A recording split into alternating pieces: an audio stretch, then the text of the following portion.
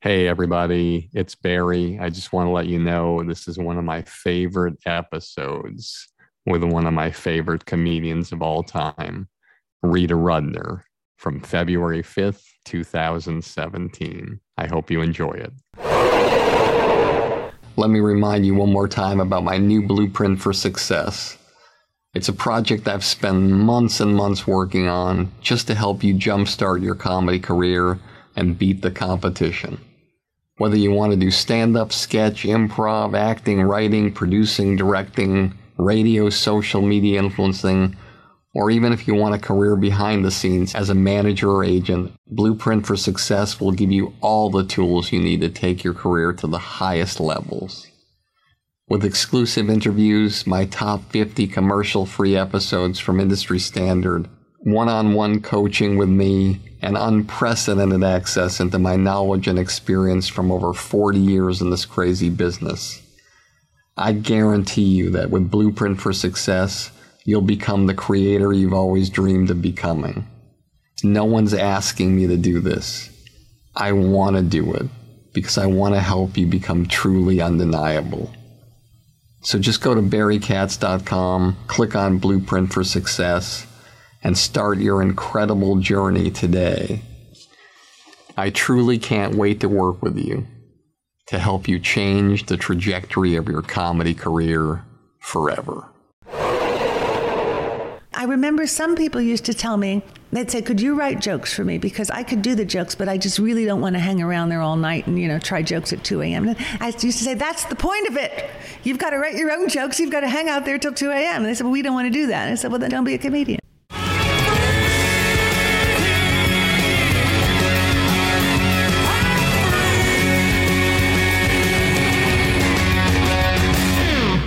Welcome back to another episode of Industry Standard with me, Barry Katz. So excited here with Rita Rudner, and I can't think of a better way to start than give her a glowing introduction, wake her up at the end. Okay, here goes. Beginning her career as a Broadway dancer, Rita Rudner has flourished for over 3 decades, selling millions of tickets all over the world.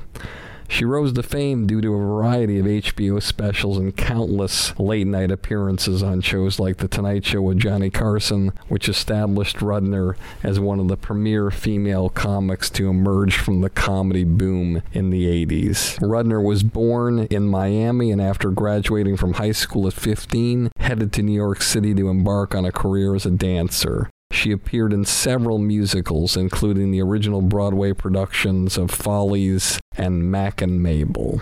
Rudner took a full-time leap from chorus lines to punchlines in the early 80s as a frequent guest on both Late Night with David Letterman and The Tonight Show. Her first solo HBO special, Rita Rudner's One Night Stand, was nominated for several awards, as was her BBC television show, which later appeared on A&E.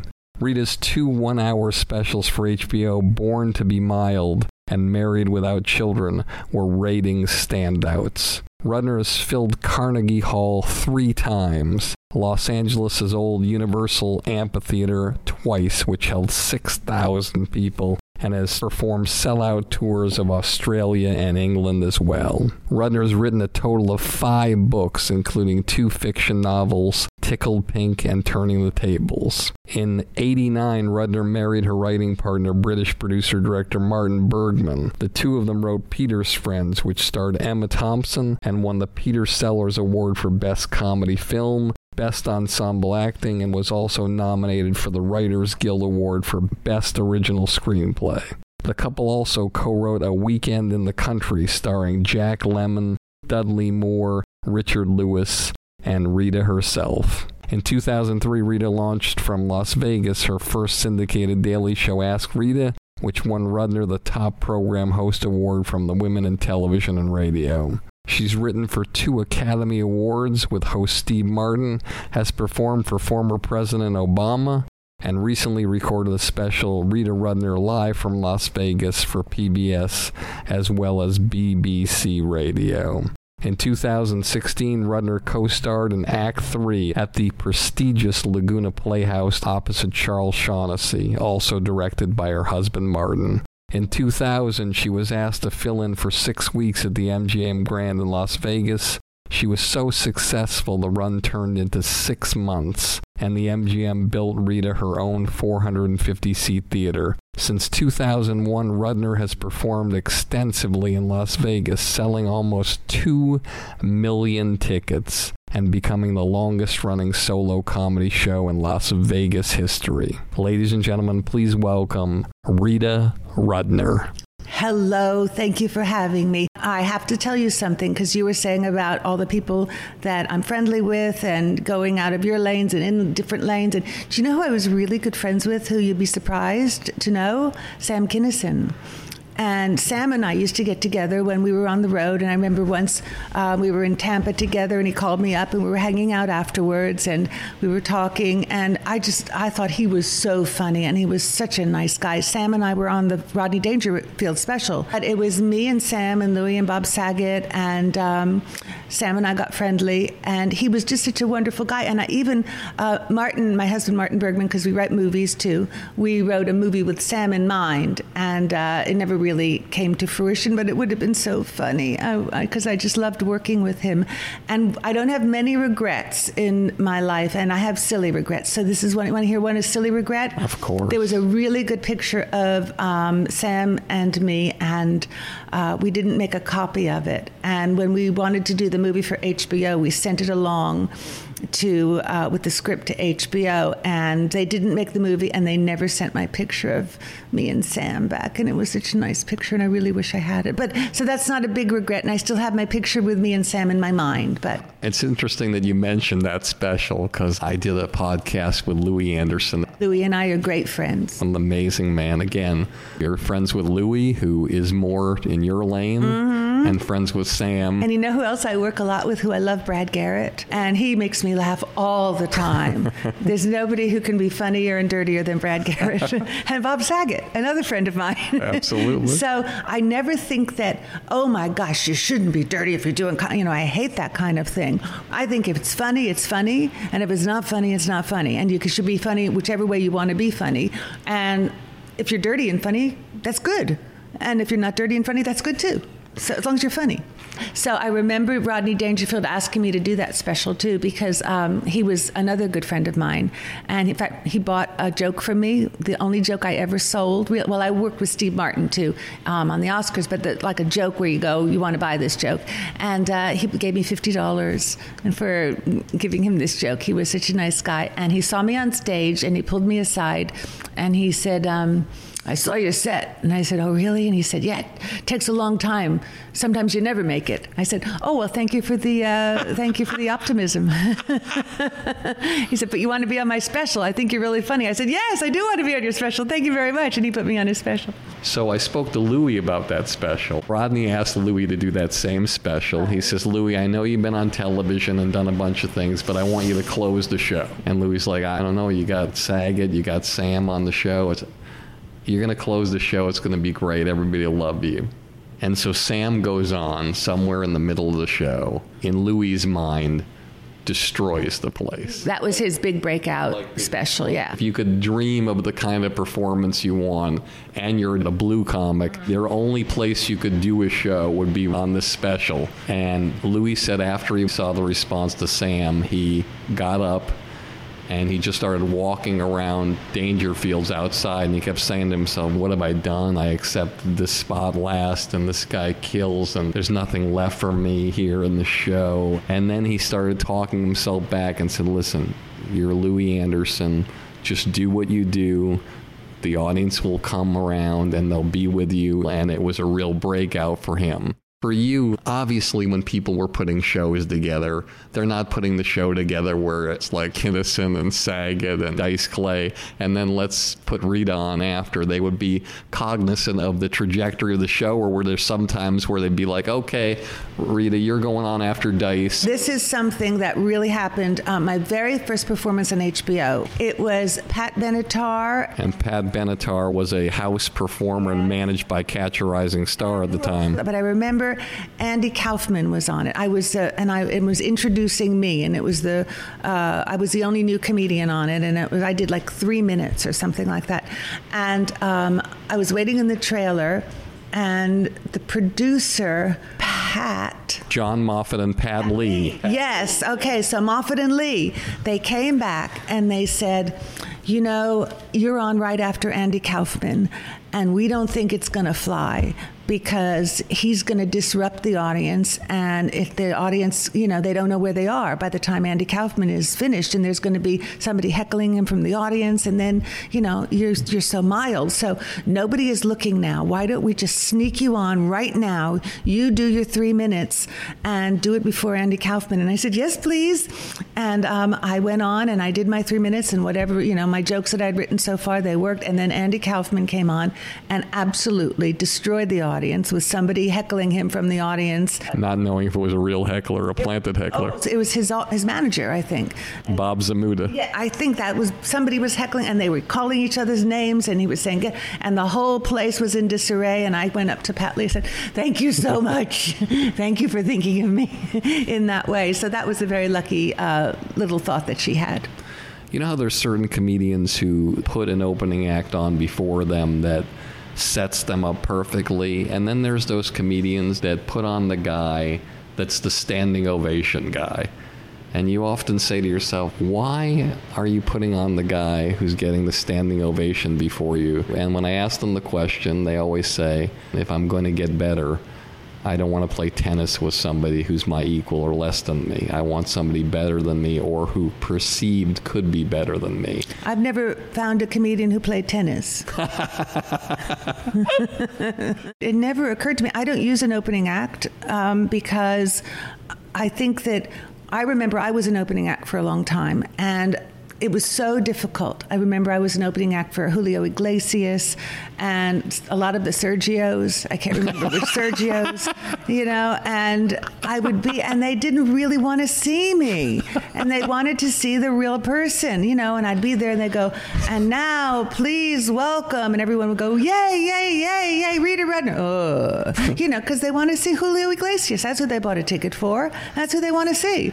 So unless like my daughter opens for me now because she's my daughter and I love her. Molly Bergman, her first release came out on iTunes entitled California Girl. Yes, and all of the proceeds, actually I do play tennis and she's on the tennis team, and all the proceeds go to a tennis foundation that we support in Las Vegas because she grew up playing tennis in Las Vegas. So I never thought of that. I just always feel sorry for opening acts because that's not who people want to see. That's not who they came to see. So I just do 20 more minutes.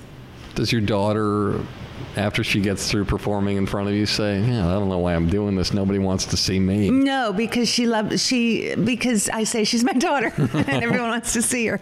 But lately, she does a double act, too, with another singer who's very good. But she does restaurants and things like that. And she says, I'm going to sing 4 songs. Don't worry, they're short.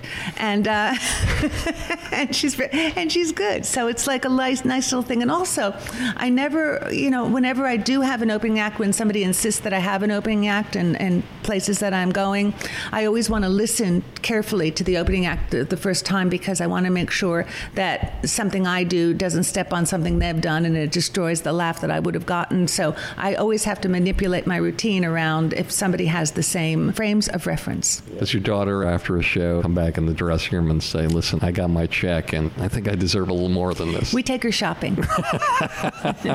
She buys a new dress, she's happy. She's a low maintenance. So far. I think she's about to get high maintenance, but she's still low maintenance. Right now she's in honors biology. She has to worry about that. And is it hard seeing your daughter start her career and knowing how hard it was for you in the beginning? I tell her, but nobody knows how hard it is, otherwise they wouldn't do it. It's a good thing, and I think my philosophy of human existence boiled down is if you've got a passion in your life, you're going to be okay.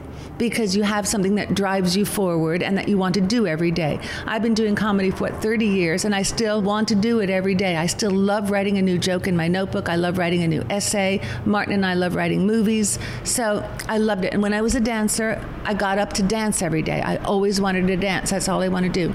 And I tried her in dance, and she hated it. And tennis, she liked it.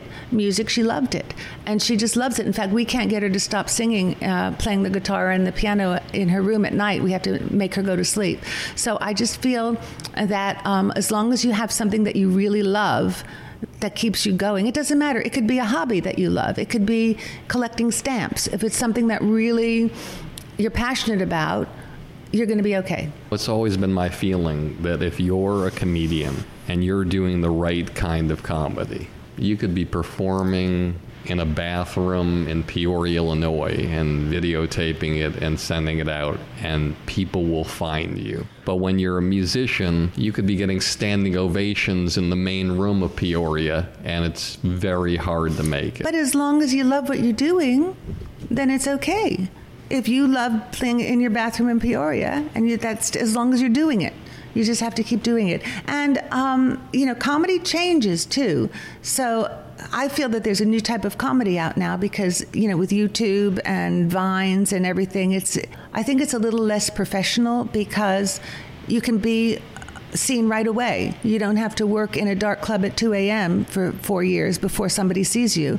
You're seen right away. So, everything has changed. And that's, in fact, my first novel that I wrote called Tickle Pink. I've written 2 novels and 3 essay books. But the first one, my first novel, Tickle Pink, was about comedy in the 80s because that was kind of, this is my favorite sentence, a fortuitous confluence of events, because it was the birth of cable TV and stand-up comedy came together when cable TV had no money, and they said, what can I put on for entertainment that's cheap? And then they found a comedian standing in front of a brick wall with a microphone, and voila, it was A Marriage Made in Heaven. Cheap entertainment and channels that had no money. So it was, and we had been working in the clubs for years, Jerry and Bill and Paula. Jerry Seinfeld, Paula Poundstone, and Bill Maher. They were all working before me because I had a whole career on Broadway where I was a dancer before I did comedy. But so by the time cable TV came on, and then David Letterman started, who loved comedy, he just wanted to have young comedians on, and he was our idol. I mean, he was our comedy god. And you were on that show 11 times. Yes, and I was on. Then finally, I auditioned for 5 years before I got on Carson. For Jim McCauley. Yes. How many auditions did you do before you got it? Oh, I gave up because he just wouldn't. I always give the credit where credit is due. Alex, who is Bud Friedman's wife, I used to go to the Improv, and every time I would go on stage, Jim McCauley would just walk out of the room right in front of me, and he just wouldn't even listen. He wouldn't hear it. He wouldn't do it. How do you psychologically do your set after that? I just said, there are other shows. If I don't do the Tonight Show, I'd love to do it, but I can't change his mind. I can just be as funny as I can be. What do you think it was about you that he didn't like? I think he was dating a girl at the time who was the only female comedian who was on. But I don't think he wanted another female comedian on that show, another young female comedian. It was my guess, because there were no other young female comedians on. And he would just walk out, and okay, whatever. So one night, he was sitting with Alex and Bud, and I came on, and he started to walk out, and Alex Friedman said, "What is wrong with you?" I mean, she was so sweet. I just loved her, and I love Bud. And why don't you listen to this girl? She's really funny. And she pulled him, and she sat him down, and she made him listen to my set. And he finally put me on the show. It was after, 3 or 4 years. And then Johnny loved me, and then I was a regular guest on the show for years until he retired. So, but things happen or they don't happen. But in the meantime, I was on other TV shows, and I was on other cable networks. So I was having a career without that show, but that show certainly did help me. Have you ever symbolically grabbed somebody's jacket and said, "I love this person. Please watch this person"? I don't watch comedy that much. So there isn't an opportunity but I do have idols. I mean, one of my huge idols who just passed away was Mary Tyler Moore. That was the last time I cried, was a few days ago. I mean, she was just, and I did Carnegie Hall with her, and I did Comic Relief with her, and she was just sweet and graceful and charming and funny. And there's so many good female comedic actresses now, because I watch movies more than you can see. I don't go to comedy clubs a lot to hang out anymore because I have a family and I have to cook dinner. And when I work, I go out and I work, and I come home and I walk the dog. But one of my favorite shows that I watch now is with Catherine O'Hara and Eugene Levy and his son, I think Daniel Levy. And I love Schitt's Creek. It's just my favorite show. So, if I ever, and I did a reading once with Catherine O'Hara, and I just couldn't believe I was in the same room with Catherine O'Hara. I just love her so much. And there's Amy Poehler and Tina Fey and Melissa McCarthy and Kristen Wiig and my new favorite McKinnon. They're fabulous. They're just fabulous comedic actresses, and I see them because I watch more TV than I go out. Do you ever watch stand-up on television? No, because I did forever. I was concentrated, and even when I was first starting, I wanted to listen to people. Like I got, because I'm so old, I listened to albums, and Jack Benny. I used to get Jack Benny albums out, and George Burns and Woody Allen, and those are my two idols, Woody Allen and Jack Benny. You have that cast iron timing like they had. Well, I studied their performances for a really long time, and that's who I kind of I kind of grew up watching. And even though I was friends with both Joan Rivers and Phyllis Diller, and I thought they were amazing women, but they each had their very own specific style of comedy, and their style of comedy wasn't something that was natural to me. Were they supportive of you? Yes. When you see somebody on the way up that potentially could take one of your slots. I just think I have my own little slot, and I have my house. I have a beach house. Why do I care? This is not a beach house. This is the Kennedy compound here. Well, I want everyone to be successful, and I don't ever want to say, I don't want jealousy to come into play where it would ever, I would think of myself as a smaller person, because everyone has their time. Like Amy Schumer, I think she's terrific, and she's finally been allowed to write her own movie and star in her own movie and be her own boss. And when I was in television, it was very difficult. People would say, well, you're funny, but you need someone to write it. You need a showrunner. You can't do it this, you can't do that. And now it's kind of opened up where people are doing their own thing. So I'd like for everyone to be successful. Hey, everybody. I hope you're enjoying this episode as much as I am. If you made it this far and you haven't fallen asleep yet, then you must be the type of person who's serious about having a career in the comedy business. That's why I'm offering you my Blueprint for Success, a one-of-a-kind all-access pass into my knowledge and experience after over 40 years of working with the best of the best in this crazy entertainment industry. I'll tell you all the stories, all the philosophies, give you all the great special guests, and even give you one-on-one private consultations to help you expand, enhance, and skyrocket your comedy career. Just go to barrykatz.com and click on Blueprint for Success to learn more about my groundbreaking digital academy that I've created just for you.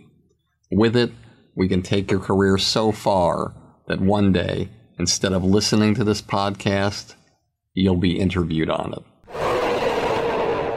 Tell me a moment in your career in the beginning where you said to yourself, I'm never doing anything else again. I always loved thinking of a joke.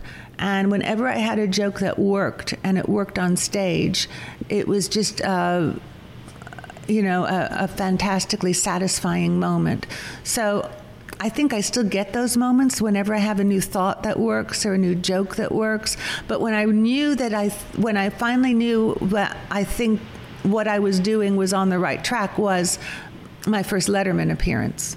Because up till then, I was a dancer, singer, actress on Broadway, and people had told me how many beats to hold a note, where to put my foot, how long to hold it there, scripts, what to say. Director told me how to say what I was learning to say. And all of a sudden I felt such freedom that I had thought of this 5 minutes of material and I had said it on national television and people had laughed and it had gone well. And I said, this is what I really want to do for the rest of my life. And I was so satisfied.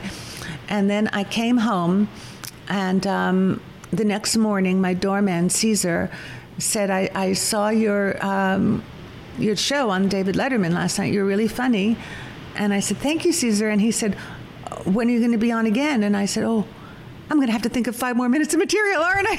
And I got so scared. And I said, what if I'm never going to think of another joke again? And I went, oh, Caesar, I have to go back upstairs. I got to go. I got to think of more jokes. But, Rodney said that to me, too. Rodney said, we always used to talk about writing jokes. And Rodney was always saying, I'm always scared I'm never going to be able to think of another joke. And I was in Hawaii with HBO because I used to do retreats for when they used to take the cable people to Hawaii for their annual thank you for carrying HBO on before satellite. And me and Robert Klein and Bill Maher used to do it all the time, and Dennis Miller, another friend of mine. So I answered the phone, and I said, how did you find me here in Hawaii, Rodney?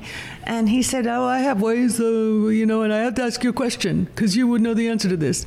And I said, what, Rodney? And he said, where should I work in Vegas? Because you've worked all the places in Vegas. And I said, Rodney, I can't believe you're calling me and asking me where I should work in Vegas. And I told him what I thought. And I can't remember where I said. I think I was playing the Desert Inn at that point. But I told him about all the different rooms and which room I thought would be the best for him. And he said, thank you very much. I'm so glad you did. And I said, that was kind of a bizarre moment that Rodney Dangerfield would be calling me up and saying, where should I play in Vegas? He was a great guy. Well, you know what? I could never believe, because I idolized, Rodney Dangerfield, and I was lucky enough to be able to work with good comedians right before they died, but like George Burns and Bob Hope. You did the George Burns 95th birthday show. I did on CBS, and I did Bob Hope's last 2 specials for NBC. One of the things I always think about with great artists, and the great acting guru Larry Moss once said, he was my acting teacher in New York when I studied acting, the best acting teacher. The greatest. I was in a Broadway show with him. I was in So Long 174th Street, and Burt Sheveloff directed, and it was Robert Moore starred, and it was Larry Moss was his best friend, and Burt Sheveloff, who directed No No Nanette, and Stan Daniels wrote the music, who was a writer on the Mary Tyler Moore Show. Lonnie Ackerman, who was a friend of mine, who we used to take classes at Luigi together. We were all in this Broadway show, and Larry Moss and I got friendly, and then he became an acting teacher, and he was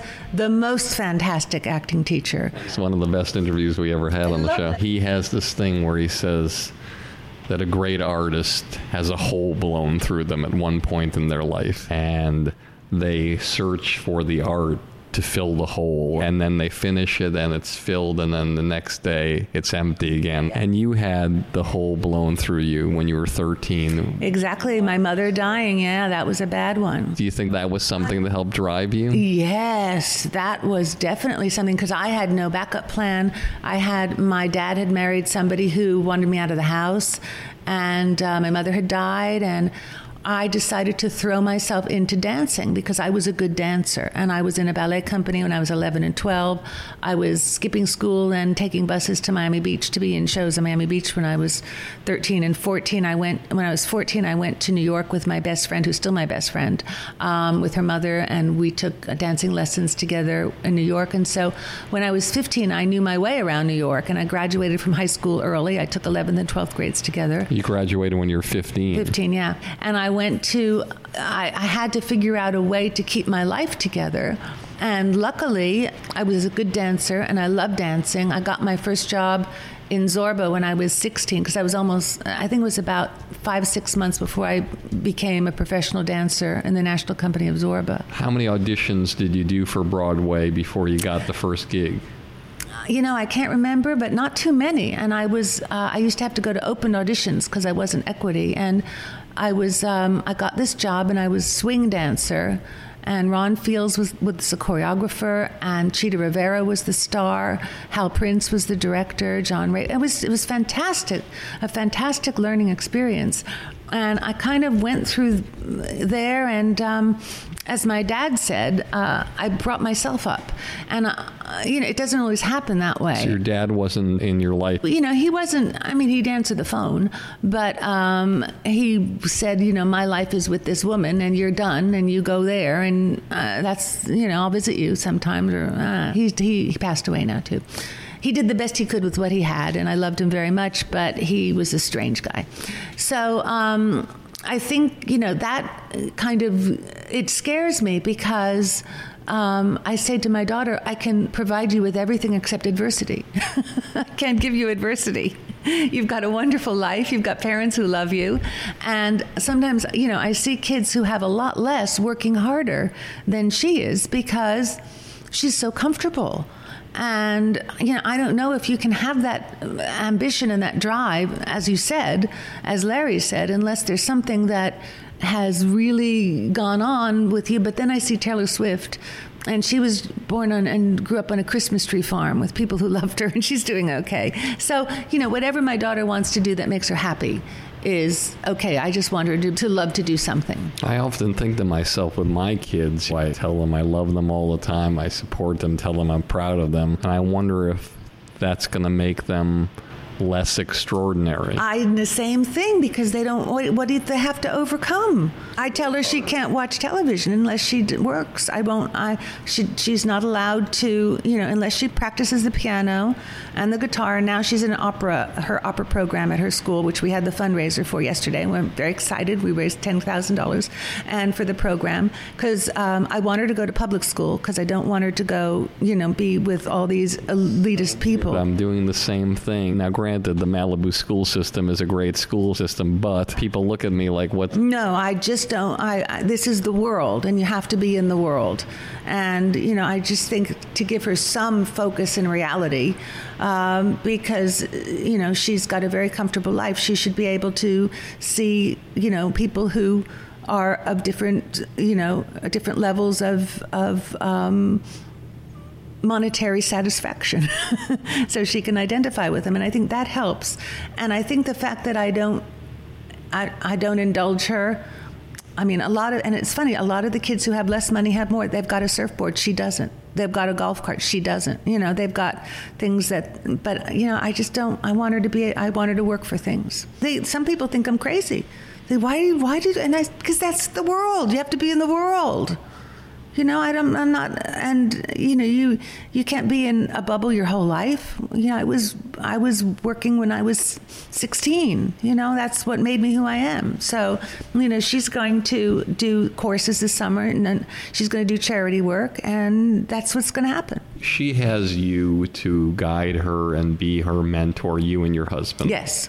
When you were making the transition from dancing to comedy, who were your mentors who would take you aside and say, Rita, this is fantastic, but if you adjust this way and do this? I used to work with, she passed away now, and I loved her so much, Marjorie Gross. She was my first writing partner, and I met her at Catch a Rising Star.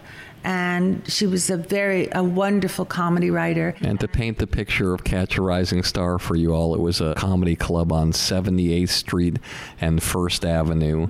And it was a little rectangular comedy club, probably was 3 times longer than it was wide. It had a bookcase behind the stage. There was a house band that was there for years. A lot of the times when Rita was performing, the late night people would go on, like Gilbert Gottfried, and they'd just be doing a whole routine with their back to the crowd. The only person who was there sometimes when I was on was my reflection. There was a big mirror, and there was nobody else there. I was playing to myself. But there were also musical acts that were on. Rick Newman. Pat Benatar, and you'd have people like that. And Richard Belzer was there all the time. It was fantastic, but the setup and the sight lines were such that you always looked to your side either way. And there was smoke, because it was legal to smoke there. So you were always performing in a haze of smoke, and to people who had too much to drink. So we were we're both female comedians, and we used to make it a point 2 or 3 times we would go to get together in either her apartment or my apartment, and we'd write jokes together, and we'd just make each other laugh hysterically, and we'd watch Mary Tyler Moore, and we would, when we couldn't think of anything, we'd go to the movies, and we'd always hang out in the clubs all night together. And Ronnie Shakes, why did everyone pass away? And they passed away very young, these people. He was my mentor, and I would listen to Ronnie Shakes, how he crafted a joke, and he would come up to me and he would say, maybe you could use this word instead of that word, and he was just one of my very favorite people of all time. So you just have to find, also someone who lives near me, who I was friendly with, who I went to Australia with, and in fact my husband produced the show, Larry Amoros, who wrote for Joan Rivers. He was the house MC at Catch a Rising Star. He's still my good friend. Of course, Louis Ferranda booked the room for so long. I love Louis. He was the bartender then when I was there. So it was, and I remember some people used to tell me, they'd say, could you write jokes for me? Because I could do the jokes, but I just really don't want to hang around there all night and, try jokes at 2 a.m. And I used to say, that's the point of it.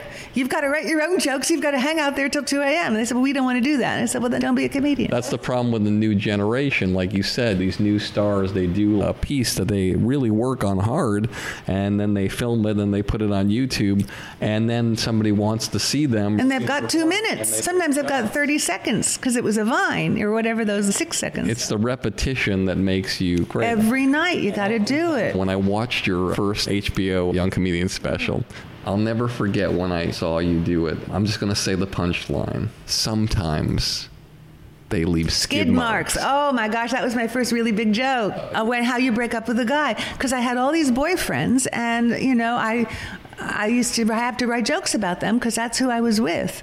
And I remember that joke got used in a movie. I forgot which movie. It got used in a play on Broadway. I remember it was how you break, if I want to break up with a boy or man, I never say this isn't working out for me or I don't want to see you anymore. I always say, I love you. I want to marry you. I want to have your children. Sometimes they leave skid marks. That was my ending joke for so long. And it was in a movie and in a play. I was very proud. And people say, are you upset that someone steals your joke? And I said, well, I was a little bit, because I'd worked hard on that joke and that was my big joke. But I'm always writing a new joke. So you can't be that precious. And I have got notebooks upstairs, and I've got, my phone with all my notes in it, and I'm always going to be doing the next joke. And it's such a fractured universe that even if somebody does a joke that you had, not many people are going to hear it, not many people are going to remember it. And I just say, forget about it, and I write a new joke. I used to write jokes about guys not getting involved. There was a tennis joke. He couldn't say 30 love. He kept saying 30, I really like you, but I have to see other people. Yeah, that was it. So I remember, and I had 2 boyfriends in a row who said they didn't want to get involved. And second boyfriend, I actually said, I already have a joke about this. Can you say something different? Because this is boring. But when my daughter writing songs, I have to tell her what happens in her life is what's going to be in her songs eventually. And that's what you have to take. You have to take things that are happening. And I write them into jokes or stories or books or punchlines or whatever your creative process is. When I heard the punchline, sometimes they leave skid marks, the thing that came to my mind was, I spent the summer in a wheelchair. Just the whole trajectory of the timing, and then the uppercut of Woody Allen where he was talking about the bully. Well, because I used to listen to those things. I used to diagram Woody Allen albums, and I used to say, where is the laugh coming? Why is it coming there? And I had all these notebooks that look like electrical currents, because I would sit there and I'd go, oh, these 2 things come together at the same time. And I have all these. Someday, I think I want to do some kind of book about comedy that, because I have so many of my own rules.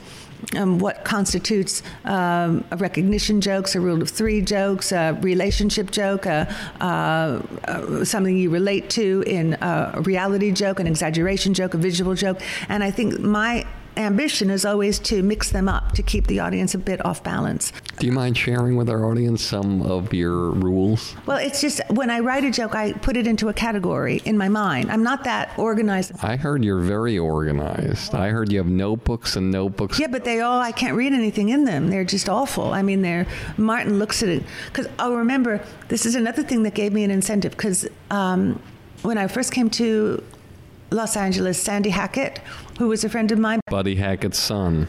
He wanted to be a comedian. He used to hang around the comedy clubs. And he opened for his father. Yes, and he had a big party at Buddy Hackett's house in Beverly Hills. And I was living in what was a teeny little room that I was renting from an old friend of mine who I knew from New York, who we were singers and dancers together in New York. And she had a big house, and I rented the little guest house where I had to go up the back stairs, and the kitchen was in the bathroom. You know, it was just, and I was invited to Buddy Hackett's house by Sandy Hackett, and I looked around and I thought, jokes built this house.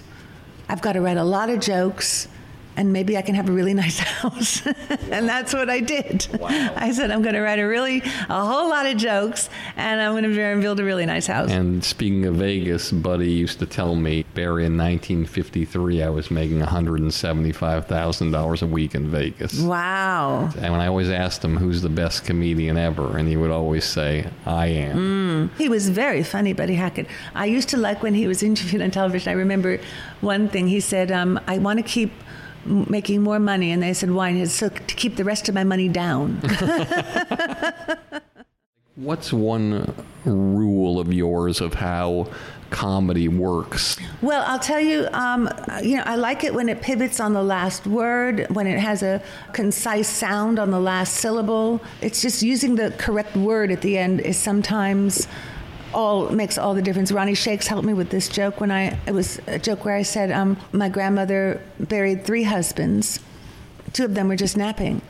And I remember the first version I had was 2 of them were just sleeping, and Ronnie Shakes took me aside and got a chuckle. And he said, Rita, napping is a funnier word than sleeping, and maybe you should try. And I did it, and it just worked. So, you have to be careful always with the last word. And you can never, why I hate double entendres is double entendres split a vision and split a thought. So when you have a double entendre, it's never going to be funny. That's why it doesn't produce a laugh. It produces a like that, because it has to be a very, very specific thought.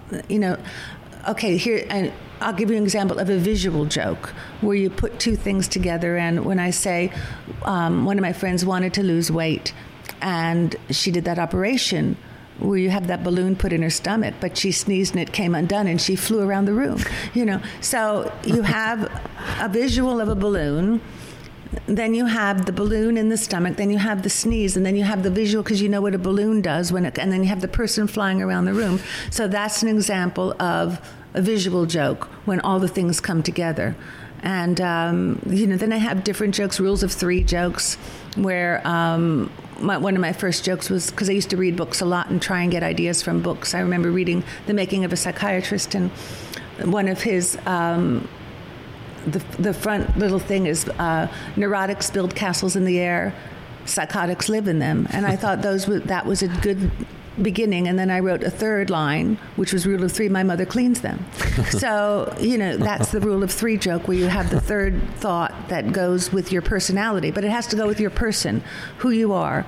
That's why when people say, tell me a joke, I can't really tell you a joke. I can tell you the things that I think of. But if I say 2 guys walk into a bar and a dog sits on it, that's not me. That's something that's so far related for me, I can't even begin to say that. So that's just, I have to do things that come from me. One of the things that surprised me, going back to that set where you said, I tell them I love them. I tell them I want to get married. I want to have your children. I want to have your children. Now, what shocked me was I thought it went against how you normally deliver jokes. You didn't leave them on the cliff. You said, I want to have your children. Mm-hmm. Sometimes they leave skid marks. Mm-hmm. You didn't create a beat before you delivered the punchline, and it still got an applause break. You got to do it when it feels right. Sometimes, it could have been that particular night. Sometimes I take longer to do a punchline than other nights, because an audience is like a dance partner, and different audiences have different rhythms. And sometimes you can really take a long pause and they can be with you, and sometimes you can take a long pause and they can leave you. So you have to evaluate the kind of audience that you're working for that particular night. As always, this has been Industry Standard with me, Barry Katz. And if you like the show, tell all your friends. And if you don't like the show, tell all your friends. You get all the money, drive that fancy car. All the people love you, 'cause you're going far. Life is for the dreamers, they have all to gain. It's never quite over till it all feels the same. You pick your own poison, dig your own grave down in the valley. A fortunate.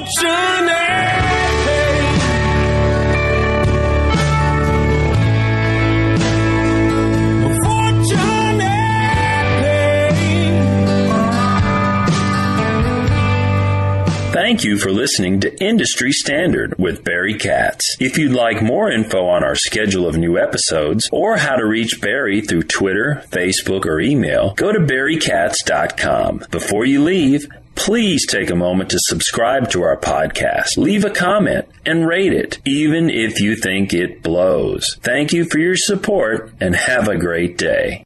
Hey everybody, let me remind you one more time about my new Blueprint for Success. It's a project I've spent months and months working on just to help you jumpstart your comedy career and beat the competition. Whether you want to do stand-up, sketch, improv, acting, writing, producing, directing, radio, social media influencing, or even if you want a career behind the scenes as a manager or agent, Blueprint for Success will give you all the tools you need to take your career to the highest levels. With exclusive interviews, my top 50 commercial-free episodes from Industry Standard, one-on-one coaching with me, and unprecedented access into my knowledge and experience from over 40 years in this crazy business. I guarantee you that with Blueprint for Success, you'll become the creator you've always dreamed of becoming. No one's asking me to do this. I want to do it because I want to help you become truly undeniable. So just go to barrykatz.com, click on Blueprint for Success, and start your incredible journey today. I truly can't wait to work with you to help you change the trajectory of your comedy career forever.